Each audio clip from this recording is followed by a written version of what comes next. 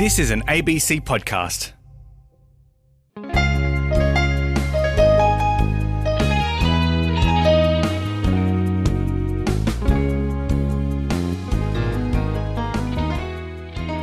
On ABC RN, hi, I'm Kylie Morris. Thanks for joining me for Between the Lines.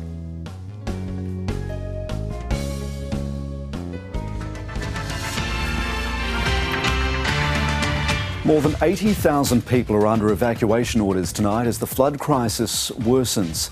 The severe weather that lashed Sydney is now impacting regional communities all the way up to the mid-north coast.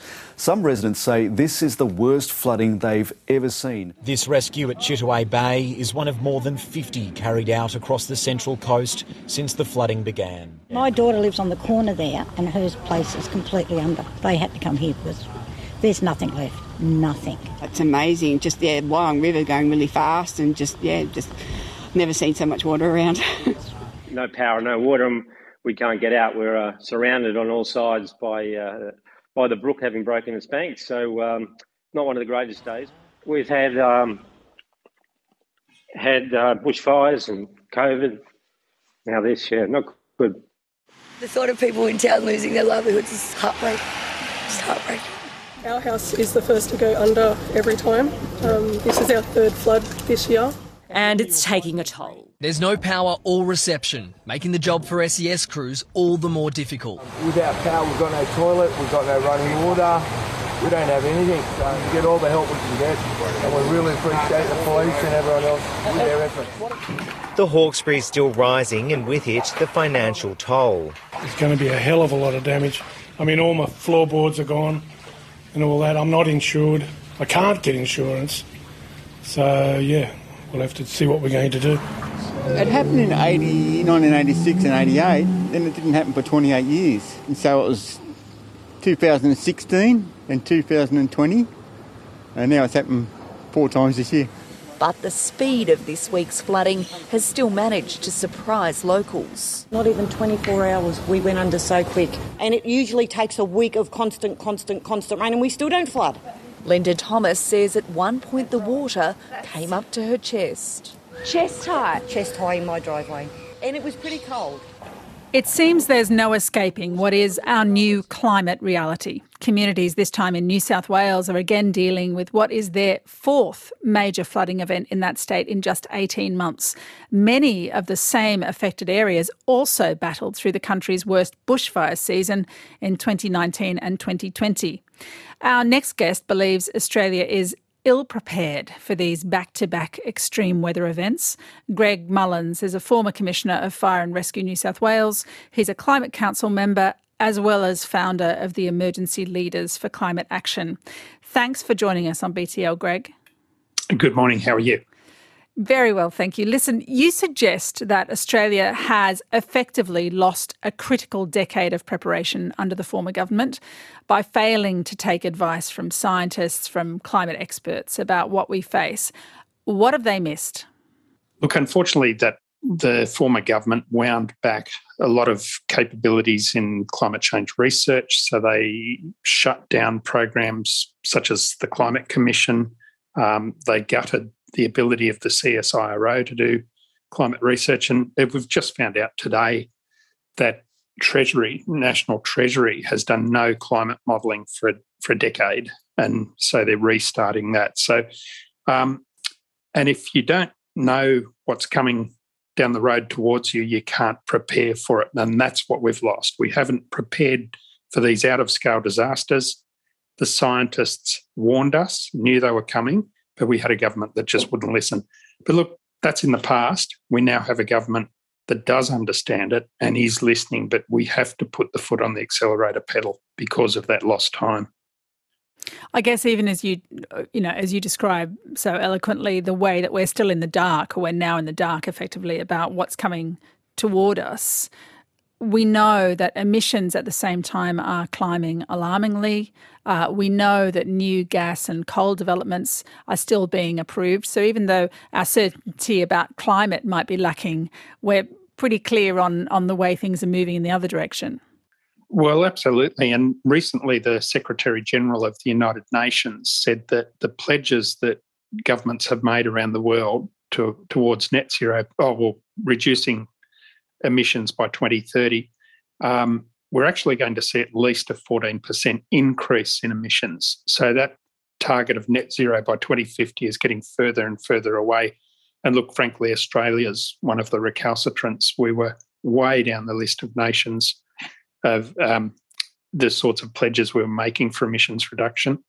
Our government now has upped that significantly, but we need to move faster and really increase that target. And this is about survival. Just ask the people around Sydney and New South Wales who are suffering the fourth flood, as you said, in 2 years or 18 months, the people who are impacted by the worst fires ever experienced and the longest fire season ever experienced. And they know that this is about survival, not to mention the natural environment and the ecosystems that are being destroyed. In your many years, Greg, working in disaster management and recovery, you must have had, I know you have because we've talked about it before, emotional and personal connections with those people who are affected and also, of course, those people who you're fighting fires alongside. What would you like to say to those people in New South Wales who are so deeply affected currently by this flooding crisis? Look, unfortunately, I know that words don't help at a time like this, but I know everybody's hearts go out to them. And, thankfully we've had a Prime Minister who actually showed up this time and went out there to listen to people, listen to their experiences. And he was very forthright in saying, here's what's causing it and here's sort of action we need to take. So that's great. But they're just going to need so much support into the future. And I look back, the long tail work is recovery. So getting people back into homes, making sure that their businesses are rebuilt, that they can get jobs, that takes a very long time and it's very detailed work. So we have people after the bushfires in 2019 on the south coast of New South Wales still not in proper homes. So they're going to need a lot of support, not let the focus go off helping them get back on their feet. And this, we were warned by the Royal Commission into national natural disaster arrangements that it was our new reality. We would have consecutive compounding disasters, and a bit like getting knocked over in the surf. You get knocked over by one wave, you stand up, another one hits you, you stand up, another one hits you. This is what disasters are like, and it's not just in Australia now, it's around the world. So we really do need to change how we prepare for disasters. We're good at responding, but the preparation and the recovery, they're the two factors we haven't done enough in. Greg, you mentioned the Royal Commission. Of course, there are, I think, 80 recommendations of the Royal Commission into national natural disaster arrangements that need attention, that haven't been addressed or haven't been implemented by either the New South Wales or previous federal government. What should happen to those recommendations now? Well, look, firstly, the federal government needs to set up a secretariat, just as they did for the Banking Royal Commission. So they didn't run and hide with the Banking Royal Commission and say, it's not our responsibility, it's someone else's. So now that we have a national government that is listening and is looking at this area, there need to be resources assigned to track every recommendation and to chase up those agencies and governments and others that are responsible for implementing them, not just saying, look, it's not our problem, because former government, 15 recommendations, it's all they worked on, and just said, look, wiped their hands of the rest. But there's fundamental issues in there that will help us prepare for our worsening future of disasters. As it warms, the more it warms, the worse the disasters become. The atmosphere, for every 1 degree of warming, the atmosphere holds 7% more water, and that means more violent downpours. And we saw, the earlier floods, Lismore, 1 metre of rain in a day. That's the sort of stuff we can expect from now on. We can expect fire seasons with temperatures approaching 50 degrees Celsius, gale force winds, fire-generated storms, lightning starting fires. This is the reality, unfortunately. We really must get ahead of it, or try to catch up. We can't get ahead of it because we're not even level with it now. So there's just a great deal to be done. But those recommendations are a bit of a treasure trove of measures that can be taken to make people safer. Greg, let's talk about climate for a moment. So La Nina, it's been affecting weather in Australia, of course, this past season. Is La Nina still an influence? How likely is it, do we know, that there'll be another La Nina in the near future cycling around behind this weather? Well, look, what it basically does, the La Nina, is we have warmer ocean temperatures along the east coast. So there's more evaporation because the water's warmer. They turn into clouds and it rains.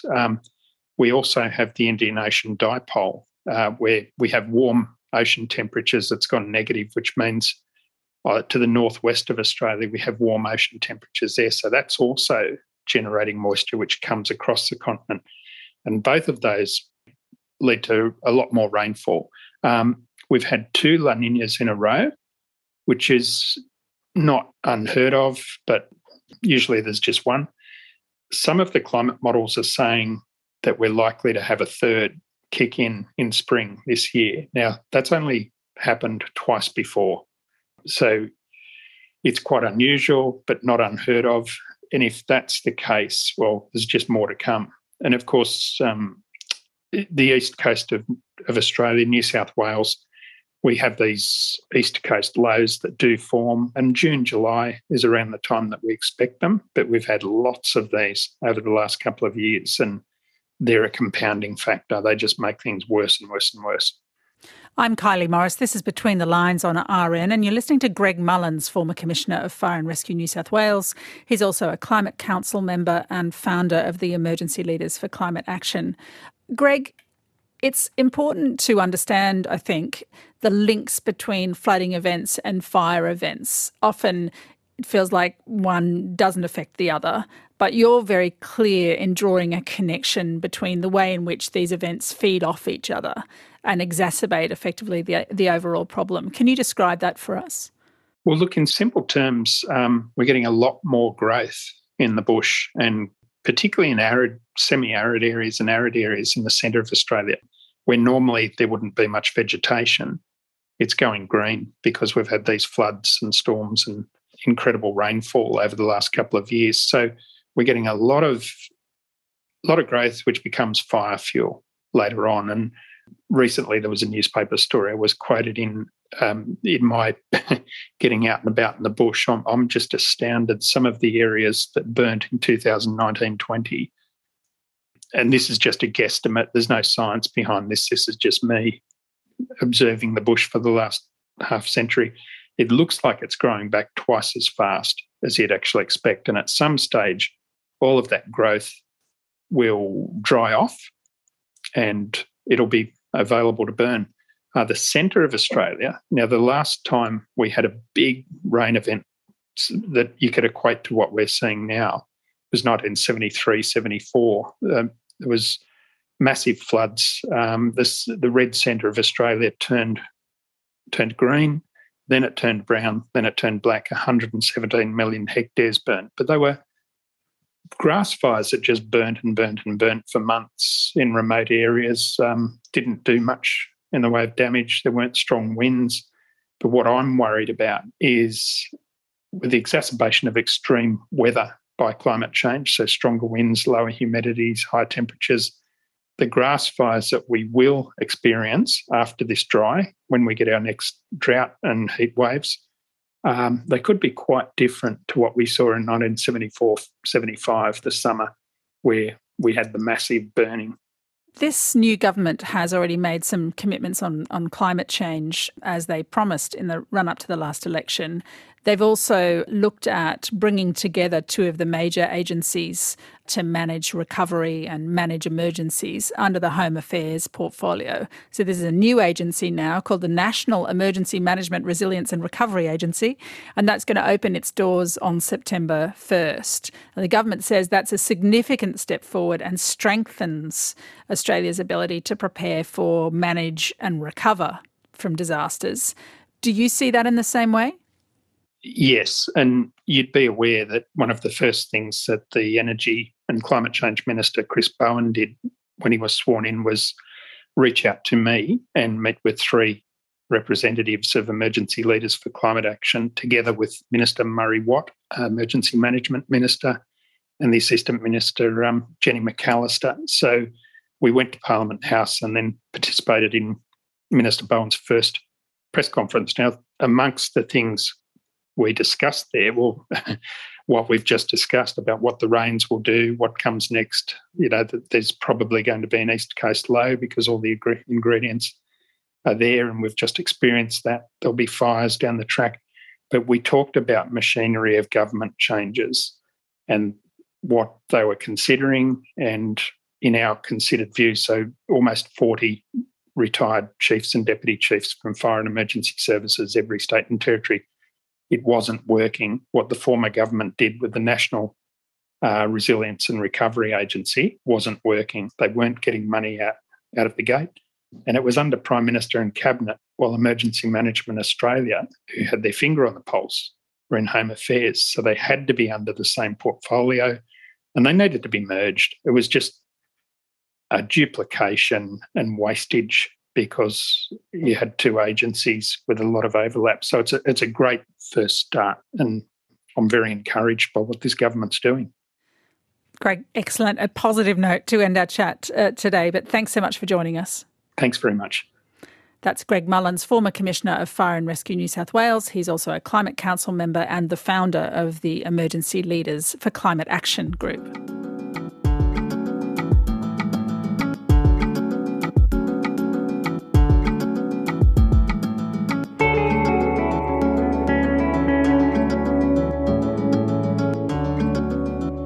Coming up, the continuing crisis in Sri Lanka, where supplies of fuel, food and medicine are now dangerously low.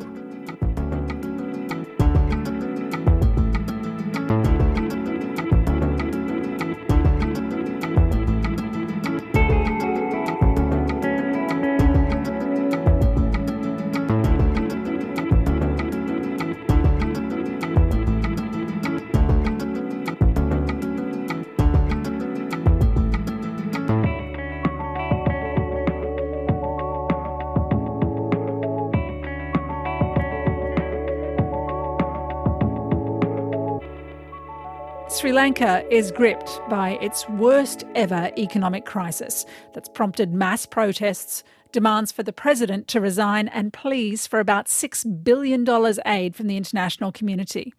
The nation exhausted its foreign reserves in May and now has nothing to pay for the imports of the most basic goods. There's next to no petrol. Supplies of medicine and cooking oil are running low. Inflation, though, is running at around 70%. Schools are closed. Public buses are no longer running. Harini Amarasuriya became an MP in 2020. She's from the National People's Power Party. She's also an academic specialising in sociology, as well as a prominent human rights activist. Dr. Amarasuriya, thanks for joining us from Colombo. How would you describe the situation faced by ordinary people these days? How are the shortages being felt? The biggest impact has been the fuel shortage, which has really disrupted life. So schools have closed. People are finding it difficult to get to work. So most of the private sector have asked people to work from home. Even in the public sector, people are advised to work from home unless strictly necessary. Health services are functioning with a reduced staff. So in every sense, sort of everyday life has become really difficult. And this has also affected employment for people, especially in the fishing industry, small enterprises, because it's not just the lack of petrol, but diesel and kerosene, which are essential for sort of transport services, for fishing, for farming. All of these have been affected. I'm not sure how familiar you are with Sri Lanka, Kylie, but we use tuk-tuks quite frequently for transport, and tuk-tuks are dependent on petrol. So with public transport also slowing down considerably, there are fewer trains running, fewer buses, almost no taxi services. So everyday life has become a real struggle. And on top of that, inflation is actually 54.6% right now. Oh, my goodness. And food inflation has hit 80%. So the bulk of people's income is going towards food. Is there food to buy? If you have the funds, can you access the food that your family might need? Well, if you have the funds, you have access to basic stuff, right? But because of the disruption to transport services right now, there are shortages of vegetables. And with the disruptions to the fishing industry, there's reduced amount of fish available and costs have gone up steeply. So, but there are also the basic things that are no longer available. There is a fear that there might be a rice shortage because you may know that this current government, the president in particular, as soon as he came into power, had this ban on chemical fertilizer almost overnight. He wanted to switch to organic farming. And as a result, this had a huge impact on the agriculture sector. So our food production has also been affected. This was affected anyway because of this agriculture policy. Then on top of that, with our resources dwindling and our inability to import essential foodstuff, plus the situation in Ukraine also affecting wheat imports, all of this has meant that with the cost of prices going up, there are also shortages. Harini, when people come out to protest, we know that there are protests scheduled over the weekend. There have been regular protests through the previous weeks. Yes. What is it that they are seeking? Are they purely there to express their anger and frustration at the situation, or is there a plan? Is there a proposal from the people as to how to fix the current situation? I would say there's a mix of all of this. For sure, there is a huge anger right now with the difficulties that people are facing. People are really frustrated and they just want this government out of the picture. I mean, they're really angry. So there's that. But these protests are not new. These protests have been going on for a while. It started with the farmers protesting with the chemical fertilizer ban. Then there were teachers and other public sector people who started protesting. So the protests have been present for a while. So the nature of the protests and the demands are also quite dynamic and keep changing. So yes, there's anger. There's a demand for quick resolution for the immediate problems. But there's also now more and more sort of calls for accountability, calls for a different kind of political setup, a different political culture. There are calls for electoral reforms, for a new constitution. So the demands are also expanding and growing. There's one sort of very, very basic demand that almost everybody is united on, and that is that this government has to resign. So there are lots of calls, aren't there, for the president in particular to resign at this point? Yes. I mean, that's become the tagline of the most recent protests. But I think the underlying meaning behind that is not just for the president to resign, but for this entire government to resign. The president has become the target, yes, for sure. I guess that's the question, Harini, in the sense that he says he's determined to serve out. I think he has another 2 years, doesn't he, in this term, despite all these calls for him to go. He's not only a former defence minister, but of course his brother was the Prime Minister, Mahinda Rajapaksa, who himself resigned. Yeah. Is there any way in which he keeps the presidency and the country moves on at this point, or is he too closely linked to the dysfunction and corruption of the previous government to let the country move on and stay in office? No, it'll be impossible for him to stay on, and especially to stay on with the current level of power that he has within the Constitution. I'm sure you're aware that one of the things he did when he came into power was to pass an amendment to the Constitution which reversed an amendment that was made by the previous government to reduce the powers of the presidency. He brought many of these powers back and more. So he is in a very strong position constitutionally, right? So there's no way that there can be any turnaround with him continuing in this position with this level of power. So this is why there has been also a lot of demand for, even at this current moment with this parliament, to bring in a constitutional amendment to reduce the powers of the president. This has also been a demand of the protests. But unfortunately, the current parliament is constituted heavily in his favor. The party that he represents holds a majority. So it's very difficult to push through any kind of legislation that will actually reduce the powers of the president.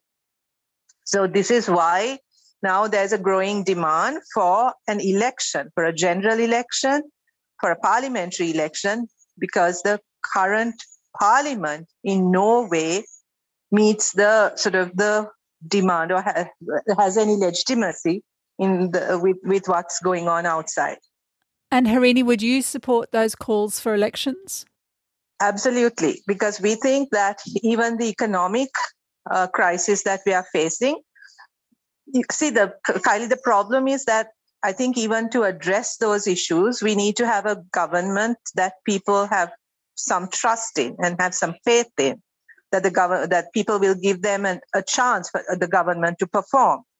Right? I think even internationally for us to get support, there has to be some signal that there is willingness to address some of those kind of key political issues that have been brewing for a while. And at this current moment, there is absolutely no trust that this government will be able to deliver on any of those political reforms that are necessary. So we really believe that a new government, an election at this point, will give the people an opportunity to make a fresh start, to make a fresh beginning, to also elect representatives who are more in line with the demands that people are making. I think without that, it's going to be really, really difficult to bring about the changes that are so necessary to even address the economic issues. I'm Kylie Morris. You're listening to Between the Lines on RN, and Harini Amarasuriya is a Sri Lankan MP from the National People's Power Party. Harini, President Gotabaya posted on Twitter pictures of himself this week meeting Australia's High Commissioner. He said that their talks were centred on, to quote him, the synergy of naval ops and the issue of illegal immigrants. What role are neighbours like Australia playing currently? So there have been several countries that have come forward with help, offering help, sort of humanitarian assistance, and Australia has certainly been one of those countries. India has been playing a major role in providing credit lines for obtaining fuel and rice in particular. Australia for a long time has had strong links with Sri Lanka, especially on the illegal immigrant issue. They've been working very closely with the military, with the Navy in particular, in turning away people or boat people who've been setting off from Sri Lanka. And there's quite a presence of, you can see if you go to the north of Sri Lanka, you can see messages from the Australian government warning about consequences of entering the country illegally. We understand that that's a concern for Australia, but we find the president sort of choice of how he kind of described the meeting with the Australian ambassador a little odd at this point in time. I mean, there are far more serious issues. We need to understand why there's such a push to leave this country. I mean, there are lines outside the passport office in Sri Lanka, people trying to leave the country. And that's because of the economic turmoil. That's because of the political turmoil. To make that a priority in terms of a naval operation, joint naval operation, I think hardly sort of features in people's minds as a priority right now. The priority has to be fixing the problems that people are facing so that they wouldn't want to leave the country in the first place. So I find it very odd the way he termed it. Yeah. Yeah, I mean, it was an unusual choice perhaps for the president to make, to focus on, given the nature of the protests. But have countries like Australia been pragmatically short-sighted, do you think, potentially downplaying human rights and governance issues in favour of engaging with the previous regime? Was there a failure by countries like Australia to prioritise the need for accountability? Well, I think as a whole, the international community needs to take a position with regard to the reasons for the crisis that we are facing. I mean, a lot of the time, even the offers of humanitarian assistance or financial support tend not to look at the kind of causes of this crisis and the human rights violations, not just the human rights violations, the massive levels of corruption. I mean, I recently saw a program run by an Australian media company about a massive corruption scandal involving the Rajapaksa family on a deal to do with medical supplies, I think. So, I mean, there's so much evidence of things of corruption, and that's been a real factor in why we've got to the point we are today, right? And it is disappointing that the international community is not using their influence to make the government pay attention to those things and to hold them accountable. And, you know, I mean, we would, I think, support an international approach that made it clear that they stand with the people of Sri Lanka rather than with the government of Sri Lanka. Harini, there's a large Sri Lankan diaspora in Australia, as there is in so many other nations, as a result of the decades-long conflict in Sri Lanka. Now, what role can the diaspora play at this stage? I know the Energy Minister has been appealing to expats to send their money home quickly through banks to finance new oil purchases. But can the diaspora also play a role in expectations for a new government or lobbying for a new kind of leadership in Sri Lanka? The Sri Lankan diaspora has always been very closely interested and involved in what goes on in Sri Lanka. One of the reasons why our foreign reserves have dipped so badly is because especially Sri Lankans who are remitting money back home, whether Sri Lankan citizens or those who are employed abroad or others, there's a drastic drop in remittances, partly due to the government's monetary policy, but now more recently because the diaspora and Sri Lankans working abroad are refusing to send money, saying they don't want to send money to a government that is refusing to be held accountable for the corruption that they've been responsible for. So, and I think that kind of pressure is useful, right? I mean, it's hard for us to say don't send the money because we also know how important that money is for Sri Lanka right now. Even as an opposition party, we cannot say don't send the money. But we understand why the diaspora would be reluctant to send money, why Sri Lankans living abroad would be reluctant to send the money, because as I said, there's absolutely no faith that this government will utilize that money to actually help the people of this country rather than serve their own interests. So that is something that's been discussed recently. I mean, we are in touch with several groups, diaspora groups, who've told us very frankly that unless there's a change in government, they're not prepared to help. Harini, I think we need to send you good wishes and thank you. And many hopes that at least some of the changes that so many people are pushing for are actually achieved, hopefully in a peaceful way, to Sri Lanka's betterment. That's Harini Amarasuriya, a Sri Lankan MP. She's from the National People's Power Party, speaking to you from Colombo.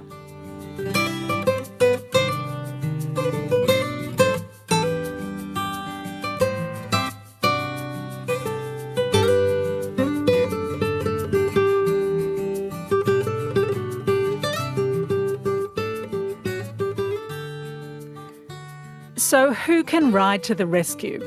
An international observer describes the uneasy relationship between Sri Lanka's leadership and the states best placed to help in her time of need.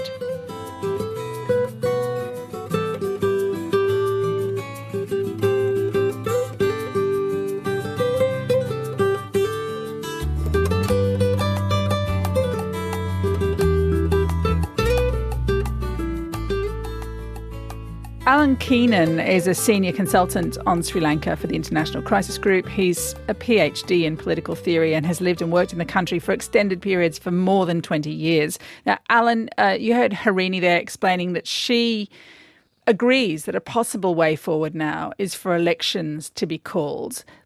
How likely do you think is that to happen, and what might the outcome be? I guess there's a danger it could add to the current instability. Yeah, my worry is not so much that it would add to the current instability, but more that it would may not produce any great change. But I think it really is the way to go. It's clear that the current parliament has very little, if any, legitimacy, or that the population believes it's doing their work and is working for the interests of the country as a whole. So there needs to be a change. The problem, of course, is the classic one, that the people in power, especially when they know they're very unpopular, are not so enthusiastic about an election which could boot them out. So the question is how to get to that point. There was some momentum, I think, in April for both constitutional change and possible subsequent elections, but that seems to have fizzled out. And even amidst rising anger and frustration at the extreme hardships that virtually everybody, except for the very rarefied elite and some of the politicians, are suffering. Despite that, I don't yet see where the kind of critical mass is going to emerge that can really force the politicians to accept defeat and go for an election. The government just doesn't seem to be interested in it. But I think it would certainly be the best thing to do. And what might get us closer to that would be for the international community in various ways, both publicly and privately, to start pushing the government in the direction to insist that an election is really the only way out, especially if the Sri Lankan government wants the money via the IMF, which of course comes from taxpayers from all over the world, but including from very powerful governments. Those governments, I think, have a right to ask something for their money and to want to give it to a government that has some popular legitimacy. I think the other thing that elections could bring is if there was a government which did have greater public legitimacy, they would be better placed to persuade the people of Sri Lanka that the very difficult period ahead, even with IMF support, that it's worth going, that it's worth a road traveling down, even though it will be very difficult. So I think elections are the right way to go, but how to get there remains a big question. It's interesting, that idea that you have tying the lobbying for the election, or indeed the Sri Lankan government calling an election, to the provision of funds. I know that the current Prime Minister, or the new Prime Minister, Ranil Wickremesinghe, has said that Colombo needs, I think, $5 billion over the next 6 months just to keep pace with basic living standards. So that's money to buy fuel, to import food, to get cooking gas, and for fertilisers. You mentioned the IMF there. Is that the obvious first call for the Sri Lankan government in its bid to find money? Well, it's an absolutely essential port of call. I mean, I know there's lots of legitimate criticism of the IMF and some of their policies over the years. There's a lot of skepticism in Sri Lanka about whether they really have the interests of the Sri Lankan people at heart, or the interests of global capital. But regardless of that, they're an absolute necessity. There's no way to restart in any sustainable way the Sri Lankan economy without an IMF bailout. Unfortunately, that bailout is still a long way away, even though there have been a series of negotiations, most recently, I believe, last week in Colombo. There's still a ways from getting what's called now I'm forgetting what it's called. Anyway, the initial level of support, there's still a way from getting. But even when that agreement in principle is agreed, the IMF will not actually disperse funds until the creditors, all the international creditors, have agreed to restructure the debt. That is to say, basically, to accept less on the dollar of the bonds that they have bought. So until that complicated process of negotiating with multiple stakeholders, multiple bondholders, is finalized, and the IMF believes that the debt that Sri Lanka has is actually payable or sustainable in IMF terms, only then will there be money actually dispersed. So that is at least 5-6 months away. So the big question is, how can Sri Lanka stumble along without complete collapse in that interim period? And it's very hard to see where that money is going to come from. Already India has offered a lot of, I think it's approaching $4 billion now in various credit lines and currency swaps and so forth. There's been a bit of other money here or there. There's been much needed humanitarian assistance, which I think is absolutely essential. Nothing in the league of 5 billion, but I think one minimum requirement, and I think some countries are beginning to step up here, is the money for the basic food items and fertilizer, and medicines, and what is needed just to keep people from starving or dying in the hospital unnecessarily. So I think that's an absolute essential. But I really have to say, I don't really know where they're going to get the 5 billion for the interim period before the IMF money kicks in and before the creditors agree to a haircut, as it's called in the business, which will then mean that the debt burden is less in the future and therefore less to pay off every month. I guess given Sri Lanka's fairly terrible track record in honouring debt payments until this point, and it's part of the reason for the economic chaos that exists currently, it must be hard to have confidence that if you dig deep to help Sri Lanka, that funding is necessarily going to be paid off. Yeah, well, I think actually they've been good at paying off the debt. They've managed their debt. The effective default that they announced in April was the first ever in Sri Lanka's history. So they've been able to kind of stumble along even during the war years with various assistance, various forms of loans, and then more recently the turn to the sovereign bond market. But the problem is that as they've done that, the debt has grown bigger. And then it was this combination of factors, the pandemic, COVID, which wiped out tourism and therefore wiped out something like $6 billion in yearly hard currency that came from tourism, but also reduced exports, reduced remittances from Sri Lankan workers overseas, which was generally speaking over the years almost as much as tourism.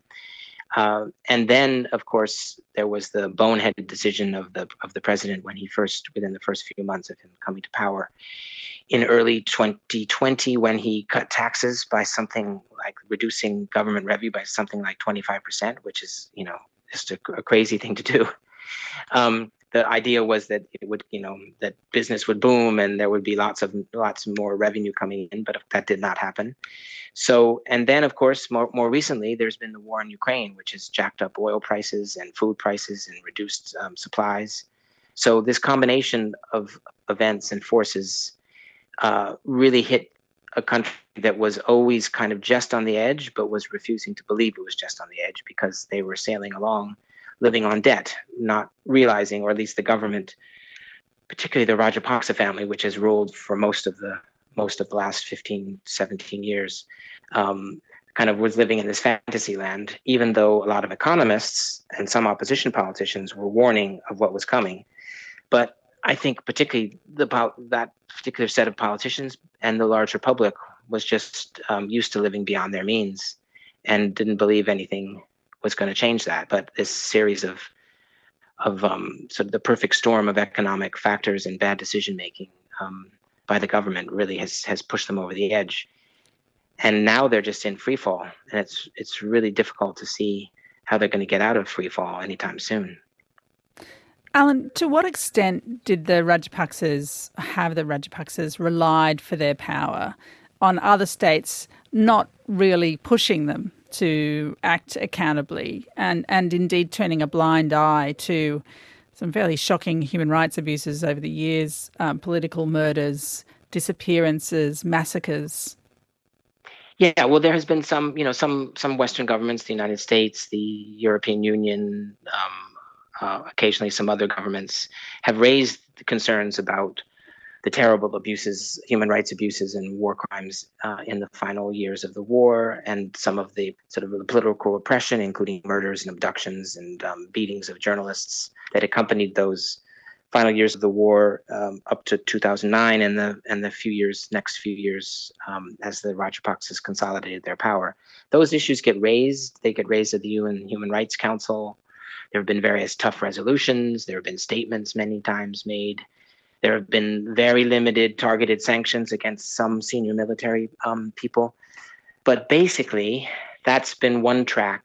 And the other track that most governments have pursued is a desire to sort of retain decent relationship with the Rajapaksas and with the Sri Lankan government. Largely, I think, or to a large extent, because of the growing influence of China over the years, over the last decade or so. So a lot of Western governments are afraid that have been afraid that if they push the Rajapaksas too hard, it would only push them further into the hands of the Chinese.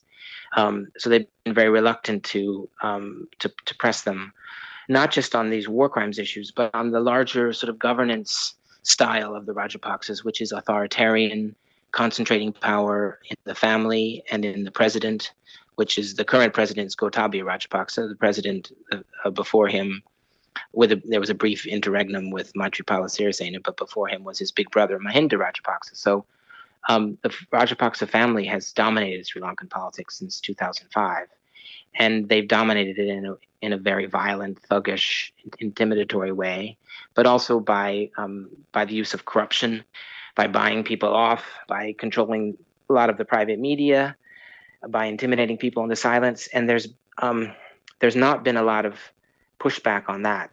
There have been statements occasionally decrying this or suggesting other ways of governing might be wiser, but I don't think there was a clear sense that this style of governance was not only wrong in a moral sense and, objectionable in terms of democratic liberal principles, but was also not a good way to run a country and was actually going to directly affect economic decision making. And I think that's what we've seen is there's a direct link between the political failures and the political repression, corruption, authoritarianism, concentration of power in the family and in the president, and on the one hand, and the economic decisions, the bad economic decisions, the willful kind of the negligence in how the Sri Lankan government managed the economy, the fact that those in power, the president and those close to him, just refused to listen to independent economic advice that was telling them their decisions were wrong, that they had to go to the IMF. They should have gone to the IMF certainly a year, if not 2 years ago. So all of those decisions were facilitated by an authoritarian, repressive form of governance that made it hard for people to speak out, that cut people out of decision making, that made it dangerous for people to challenge the government. So I think there wasn't enough attention to those factors, I think, from foreign governments with influence. And now it's many of those same governments to whom the Sri Lankan government is coming cap in hand and saying, please bail us out.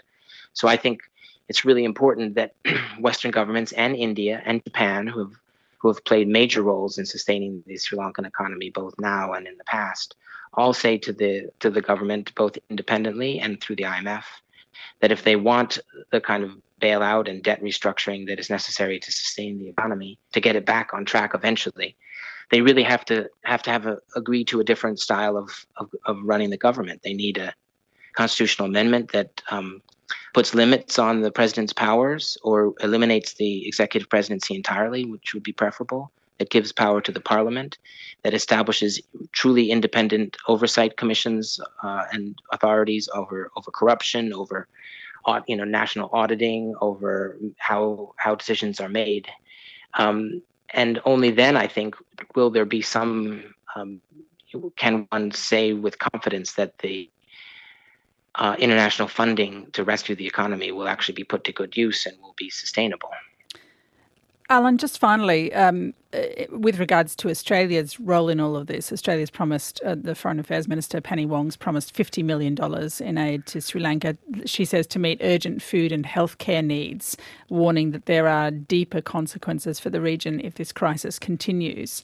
But we've also heard about, the signs in the north of the country warning anyone against trying to travel to Australia, Sri Lanka's president has described a meeting with Australia's High Commissioner where they talked about naval operations and illegal immigration. Is that a useful role for Australia to play at this stage? Well, I can understand for the domestic interests of Australian politicians why that's the game they've been playing. But I think what we've seen is the problem with the overemphasis on keeping people from getting on boats is that it's required working with the same forces which have been at the heart of Sri Lanka's collapsing economy and collapsing democratic system, which is the Rajapaksa family and the military. The military has deep questions to answer about its role towards the end of the war and the abuses that certainly many parts of the military were involved with. But in order to keep the boat people away, the Australian government and other governments have had to work with those very forces and have empowered them, have legitimated them, have refrained from being as tough, criticizing them.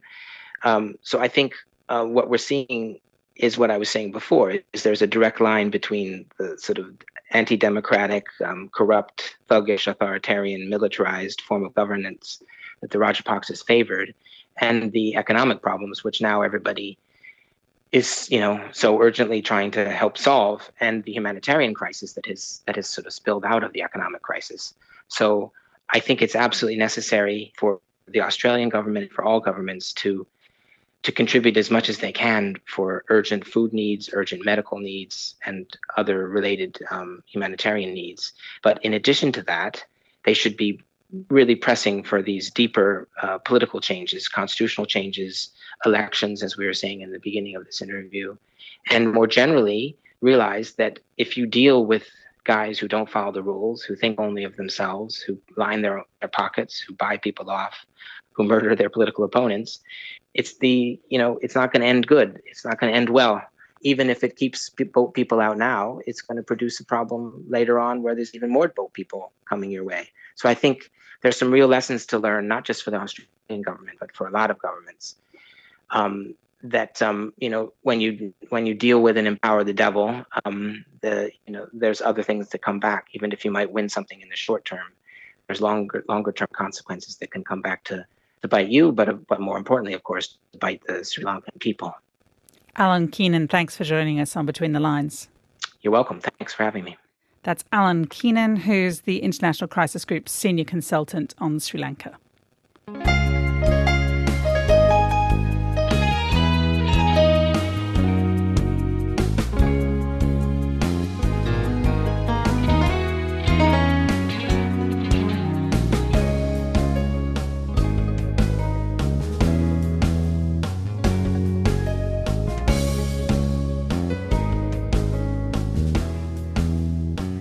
And that's the show. I'm Kylie Morris, sitting in for Tom Spitzer. Thanks for your company. Join me again next week for more from Between the Lines, here on ABC RN.